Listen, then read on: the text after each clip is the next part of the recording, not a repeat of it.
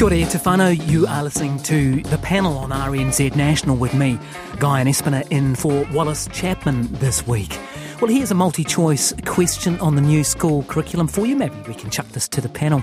Peter Dunne and Georgie Stylianou with us this afternoon. Which of the following subjects are mentioned in the new school science curriculum? A, physics, B, chemistry, C, biology, D, none of the above. Peter, Georgina? Above. Yes, none of the above. Okay. Worryingly so. All right, well, that has left some science teachers pretty shocked. Instead, science will be taught. This is a draft curriculum, right? This is early stage stuff, but this is the plan so far, that it'll be taught from 5 concepts: the Earth system, biodiversity, food, energy and water, infectious diseases, and also something called At the Cutting Edge.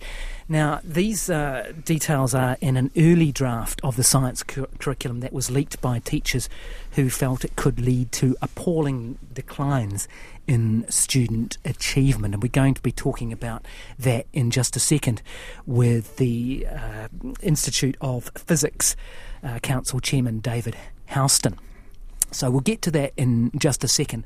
But we're going to start this hour with house prices and a 10% plunge over the last year. So if you thought the bottom was reached in that market and it was safe to get back on the market and sell your house, this might have you thinking again. The average house value has fallen $130,000 now from the peak of the market. That was back some time ago in 2021, but it is still higher, $180,000 higher than when COVID hit around March 2020. Let's talk to Nick Goodall now. He's Head of Research at Core Logic, who's been doing the numbers. Good afternoon to you, Nick. Kia ora, Guyon. So the floor, we'd been told it had been reached, and these numbers would seem to put some doubt on that.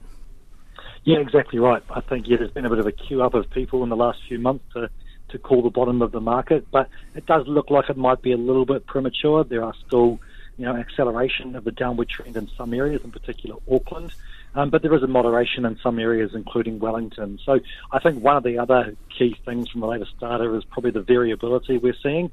It's not all one trend, it's not all one market. We're starting to see some variable results, and that's probably typical of a market trying to find a floor. Yeah, I mean, interest rates must be a big factor in this. We may have peaked on the OCR, on the official cash rate from the Reserve Bank, but I see banks, a couple moved quite recently and put them up a little further, and it's not uncommon to see a 7 or even an 8 in front of it. Yeah, that's absolutely right, and I think that's the factor in many ways. The fact that we've seen such a large increase over a relatively short period of time for the official cash rate, and that's flowed through to mortgage interest rates. That is definitely squeezing affordability for anyone trying to buy a home and for those rolling over onto new terms. But I also think that, the signalling from the Reserve Bank, 5 weeks ago, we've reached the OCR peak, there shouldn't be too many mortgage interest rates increases to come on, and that sort of brought a bit of confidence back to the market, and maybe that was one thing that people overestimated in its impact to creating that floor of the market, which we don't think has quite arrived. Peter, Georgina, you in Wellington, I've been looking for a house up here in Auckland, and people are coming back to auction rooms, and it seems like, they felt, maybe because it was us in the media telling them that the corner had been reached. What are you guys seeing in the capital? Well, in my neighbourhood, there's more homes going up for sale now than there were a year ago. I'm not sure how quickly they're moving, though. But the thing I was going to ask Nick was, I'm not sure, it may have been him. I heard someone earlier this morning saying that they thought we were about 2 to 3 months away from prices starting to fall. And I just wondered how that fitted in with some of the other comments today from economists about how we look like we're heading for a double dip recession, and the fact that government debt's blown out by $5 billion more than budgeted for, etc. What impact those figures have on the overall scene, and whether in fact we are at a point where in the next few months prices are going to plateau and perhaps turn upwards? Yeah, I think that's a key thing the Reserve Bank's talking about now. They're saying, we're at a wait and see time. We've had a very strong and fast tightening cycle. Now's the time to wait and see how this plays out. As more people roll on to higher rates, what does that do to their spending and the economy and GDP. And if we do start to see a weakness there, then there's always a chance that they have to stimulate the economy by reducing the OCR. On the flip side, if we continue to get hold of inflation and the economy performs quite well, then we might see those. So if we don't get hold of inflation and the economy performs well, then we'll definitely see that OCR stay quite high. And I think interest rates do play a big part. So depending on where that goes, that could definitely lead to the different performance of the market, plateauing or dropping a little bit further, or maybe some growth even occurring later on this year. And will the onset of the election period have any impact on that? Yeah, look, I think the election generally brings uncertainty, especially when you see the polls as tight as they are right now. What that leads to in the immediate future is a slowdown in transacting as people sit back and wait to see what's going to happen. And then, of course, it'll depend on the result. National win, generally more favourable for property investment, so we might see increased demand. Labor win, and we might see people less active and maybe even see some people sell out of the market. So, yeah, it could change things. It'll really depend on what the big parties campaign on, and of course that result on October 14, is it? Yes, October 14. Georgina, I mean, National being quite explicit. I mean, it's not only just sort of signalling and sentiment, is it? It's actually, we will, they're saying, bring back these tax incentives, or however you want to phrase it, for landlords, and do several other things around the bright line test and things. So, there would be material policy gains for, certainly for investors and potentially for, those buying into the market, right? Yeah, I mean, Nick, I have a slightly different view on this. It wasn't all that long ago that I was a renter, and I kind of feel like house prices needed to come down. We were probably paying too much for what are often quite crappy homes. So I'm not a real doomsdayer on the house prices front. It sort of goes over my head. It's been a bit of an ebb and flow. And I suppose at a very simplistic level, it simply doesn't affect me because I'm not trying to sell my home right now. Why would you? But yeah, I mean, to Guyon's point, there obviously will be those incentives, but they're not an overnight. It's not like you switch on flick on a switch and it all just bounces back. And as we saw, that also comes with some unintended consequences. So yeah, I don't really find this 10% decline earth-shattering. I think that's fair. It's a good point in terms of, if the government did make changes, if there was a change in government. The other thing we should note here is that the debt-to-income restrictions, which are politically neutral, are likely to come in March and April, and that will, again, limit investor activity. So even if they get a bounce back from the bringing back of the interest deductibility option, they're likely to see their demand capped by DTI restrictions coming in too. So, yeah, I don't think that there's going to be a dramatic change from either government, because there's other factors that are going to weigh too heavily on the market and likely limit any growth. So if you put your crystal ball in front of you at the moment, Nick, and we were having this conversation a year from now, what would you be expecting to be saying to us? Yeah, I think we're setting up for, a different phase of growth. It's probably one that tracks more similarly to household income as opposed to the 4-decade average where it's been about 6 to 7% per annum. I think there's been a number of fundamental shifts in the market which now mean that we're not going to see the same runaway growth. Interest rates are at a level, when you measure them against house prices, that on average 50% of household income has to go towards servicing an 80% LVR mortgage. And that's the worst it's ever been, and won't improve unless prices fall further, incomes grow dramatically, or interest rates drop dramatically, and no one's expecting any of those three things. So I think we're in for a more stable growth period following the next 6 or 9 months. Thanks very much for your time this afternoon, Nick. Nick Goodall there from CoreLogic. He's a head of research there, so he's the man to talk to about where the housing market is heading. And just on those numbers out today, 10% below a year ago, and some talk about whether the floor has been reached. Now let's get back to this discussion about the science curriculum. I jumped the gun a little bit on this one, didn't I? I read out this very fancy intro that I was very proud of, and then realised that I'd actually had to go back and go back to school. I thought you covered it very skillfully, though. Do you think so? Yeah, it's all in the recovery. It just sounded like a teaser, you see. Yeah, well, maybe it was. Maybe I did it on purpose. No, we're talking about the new school curriculum. It's a draft, but it doesn't specifically mention physics, chemistry and biology. And our education correspondent, John Gerritsen, he's very good at his job, actually. He had this story this morning. It's been leaked out by teachers who have been concerned about it and said, well, what's going on here? So there are these 5 new concepts. I'll run through them again. The Earth system, biodiversity, food, energy and water, infectious diseases, and something called at the cutting edge. I'm not quite sure what that is, but they're going to wrap and weave, chemistry, biology and physics through that. Let's talk to David Houston, who is with the New Zealand Institute of Physics Education Council Chairman. Kia ora, good afternoon to you, David. Kia ora, Guyon. What do you make of this? Well, it's come as a bit of a surprise to the community. It has been, as you indicated, has been leaked out from the testing schools.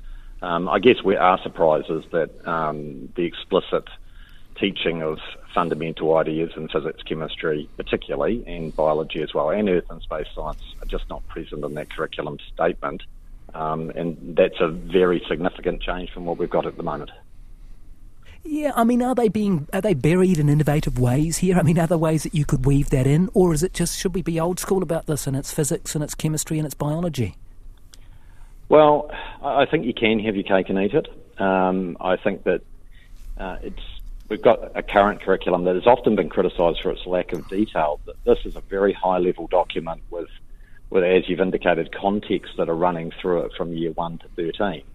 And teachers and schools would be expected to deliver on those contexts. But it would also be very helpful if progressions of what students should be understanding and learning about as they go through the curriculum is actually outlined, because you don't want to leave these things up to chance. If you actually know of good ways to deliver learning to young people, then we should actually be using the most modern techniques we've got and the most modern understandings in order to do that. And I guess that what people that have shared this information with me have indicated is that they're concerned that there will be massive inconsistency between schools and between teachers. So that's probably where people are feeling at the moment. Peter? Well, look, I agree with David. I think it is a case of if you can have your cake and eat it too, if these subjects can be woven through those sort of headings that were announced before. But I heard earlier this afternoon the Minister of Education say that biology, physics and chemistry would be part of the new curriculum. Now, I don't know whether you know, David, whether she was making a definitive statement or was sort of wishful optimism that they would be retained. But it seems to me that if you can retain those core elements within the sort of and I don't like to use the word the story, but the sort of the framework that you're trying to weave for students, then that is a win-win, as you say. Yeah, I mean, I think that I haven't heard the comments from the Minister. We've been involved in a physics conference here in Auckland, and I think you can have those things. But I'd also be interested in we haven't had a detailed analysis of this about the relevancy of the context. Those contexts that Guyon indicated are important contexts, but are they the ones that are going to heavily engage students? Have the students actually been involved in that? And, I mean, I would imagine things like climate change, for example, are still going to exist in 15 or 20 years when this curriculum will end up being replaced by something else. But at the moment, what teachers are able to do is actually bring science alive through the context that they find most engaging for the learners in front of them, and we're empowered to do that. These are actually, in some senses, quite narrow contexts. Where at the moment we're actually open. Myself as a science teacher, I can actually drive the curriculum in a particular direction, but I have to meet the objectives that have been set in terms of the underlying concepts. And that's quite a liberating experience for a teacher, and that's not the case in many countries in the world. This one is a further step in a direction that people are a little bit concerned about, I guess would be fair to say. Georgina? I mean, I'm genuinely hoping that it's just implicit that the 3 core science subjects are part of the curriculum, but I feel like I'm hoping that it means that they're just trying to teach science with a more relatable, real-world practical side of it. This science was not the subject that I excelled in at school, and I have never had to do a chemical titration since year 12. So I think that perhaps if I was taught what real world application that might have, so I feel like that's the intent, but this is awful timing for the government when they're under the pump with declining numeracy and literacy and education and a certain demographic feeling like everything is going a little bit woke and wishy-washy. I hate using that word, but you know what I mean, David. And I feel like that's probably having this double down effect with people almost seeing the worst in the curriculum. Yeah, I think that's right. I mean, I certainly don't consider those contexts woke or wishy-washy. They're very serious science, and that's another challenge. I mean, I draw an analogy with the numeracy project that was brought in 15 or so years ago. The intentions of that were very sound. The philosophy was very good. The end result was quite disastrous for a large number of children because often these things are not resourced properly. And so it's very easy to make statements on a piece of paper. Then you have to think about how they're going to be implemented. And we know the history of these things is that resourcing is a challenge. But isn't the issue here too about giving a practical application to those disciplines? So, I mean, physics always scared the hell out of me because I didn't really understand it. But I'm sure if I'd had some sort of practical framework as to what it meant and how it was applied, that might have helped my understanding. Isn't that part of this whole challenge too? To while you teach the core principles and the core subjects, you also give some practical application to how they can be used in a meaningful way. I agree with that completely, and I mean, our teaching force hopefully are trained, and I know certainly in the work that I've done that that's what's happening. And a lot of the work we've done at this conference is sort of illuminated that for a lot of teachers. That the question is like, are those contexts that are listed, are they the ones to illuminate physics, for example? I mean, climate change, the science behind climate change is complex. It's not straightforward, and it needs to be unpacked quite carefully. And so at the moment we've got a situation where we can choose contexts. With this, we're sort of narrowed down. Now, it might be that what we can actually do is move to, some sort of basis where actually contexts are, a little bit more. Maybe these contexts are, in some sense, they're huge contexts, but in another sense, they're very narrow. Thanks very much for your time this afternoon, David. David Houston there, who is the Education Council Chairman at the New Zealand Institute of Physics. A lot of feedback coming in on that one on 2101 or emailing us at thepanel@rnz.co.nz. This listener says they've ruined the teaching of English and maths, so why not ruin science and let nothing stand in the way of New Zealand's trajectory towards third world status, says Julian, who's just texted me in on the panel this afternoon. Getting quite a lot of feedback, Peter and Georgina, around that, although not everyone agrees. This one from Delwyn saying, I love this pathway into science through real-world subjects. The building blocks will still be there. We need to let this evolve and not be frightened of progress. I can't help but agree with you, Georgina, though, that politically it's not going to be an easy sell. I just want a small caveat. I wasn't suggesting that the contexts themselves were woke or wishy-washy. I was meaning I know exactly what you mean. There's a lot sentiment. of old-school sentiment there, isn't right. there, Yes. that we're dismissing, these bedrocks of society. And at a time of great change, when you start, we did have a guy called Ernest Rutherford who's on the $100 note. It's kind of like... That's right. And we're still in the middle of this debate around structured literacy, right? And whether we teach our children to read using phonics or whether we teach them to cue, like here's a picture of a snake and that's the letter S. Oh, the word must mean snake. And we basically know now that that's the wrong way to have gone about it. So I just think it sort of feels like it's just this pile on, this pressure in the education sector, and then we've got the pressure in the health sector. So politically, I'm really surprised they put this bloody thing out at all. Yeah, so am I. Actually, okay, here's a bit of... I hadn't got a clever segue for this one because we are massively changing tack. Portugal... it's one of the most liberal and progressive countries in the world, right, when it comes to things like drug policies and that sort of thing. While the police turned a blind eye to drug use to a large degree, just don't try and take a boombox to the beach, because playing loud music on the beach in Portugal could land you with a fine of up to 64,000 New Zealand dollars. They're taking this pretty seriously, Georgina. I actually love this. I am among the humans who suffer from sort of auditory sensitivity. I literally leant over to a man in the cafe next to me last week and said, "Excuse me, sir, can you please stop clicking that pen so loudly?" So I love this. I'm all for this. If you want to go to the beach, we should be about being in nature, listening to the birds and the breeze and the sea, and also music. What if people are playing terrible music? Find them. I'm all for it. Well, that's true. It depends on what you're playing at that volume. Good on Portugal. I can't see you taking your boombox down to the beach, Peter, but I don't know. No. And I'm sort of very sympathetic to this idea, although not to the tune of $64,000. It's not a tune anyone wants to hear. But I think, it's not just the beach. We've all been in situations where we just wish that the group next to us would just tone the noise down. Be it, do you know what gets me? And I hear this. Even. Yeah, I hear this in the Auckland office here at Radio New Zealand, where I am now.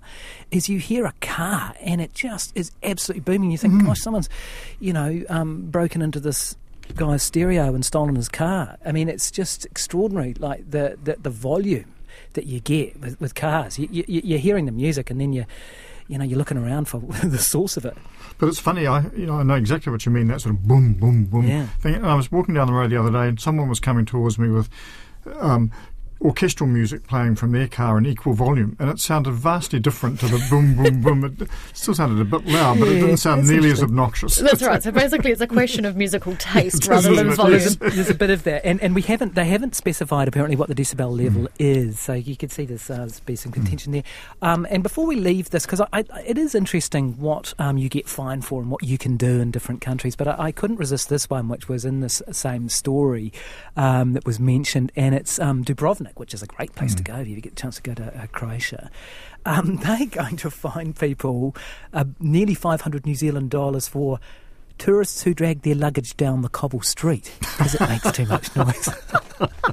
You know that noise where you hear that? Yeah. Absolutely. I mean, if you're living around an area that's this sort of tourist thoroughfare, it would drive you insane. And Italy does it in parts of Sorrento, right? They won't allow tourists to walk around in skimpy bikinis. So I'm like, actually, this is sort of what makes travelling, right? This experiencing other cultures. So I quite like it. If you're saying if you want to bankrupt yourself, get into a bikini, drag your luggage get down, your wheelie bag down to the beach and start playing whatever music the police don't like. Yeah, I can think of a few rap songs. And then hope that the police van that turns up is a real police van and not a plumber, Oh, it's good to have some clever people on the panel who can wind all this together for me as I read the intros in the wrong order. Thanks very much. Great to have you with us today, Peter and Georgina. Heaps of feedback. Should we get to some of this before the headlines? Just quickly, let's do this. On the cost of living, getting a lot of feedback in on that, in terms of what you're prepared to pay in the supermarket. Getting some texts in, actually, several, too many to go into it now, saying they've had exactly the same experience of just watching in heartache as people put vegetables back, and it is a hard thing to watch and a hard thing to do. Let's go to Marama Tipole now with the headlines.